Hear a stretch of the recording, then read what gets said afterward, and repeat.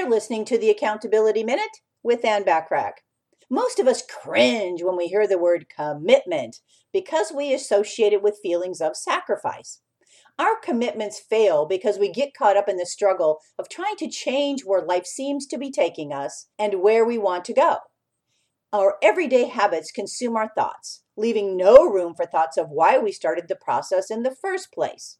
The diet became a struggle between exercise and the chocolate cake. The budget becomes a struggle between spending and saving, so on and so on.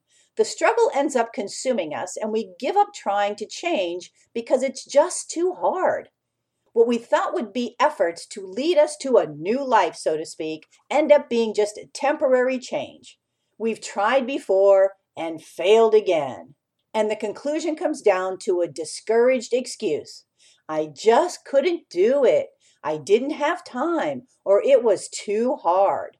The truth is, making a successful commitment is nothing more than making a choice to create a desired future outcome.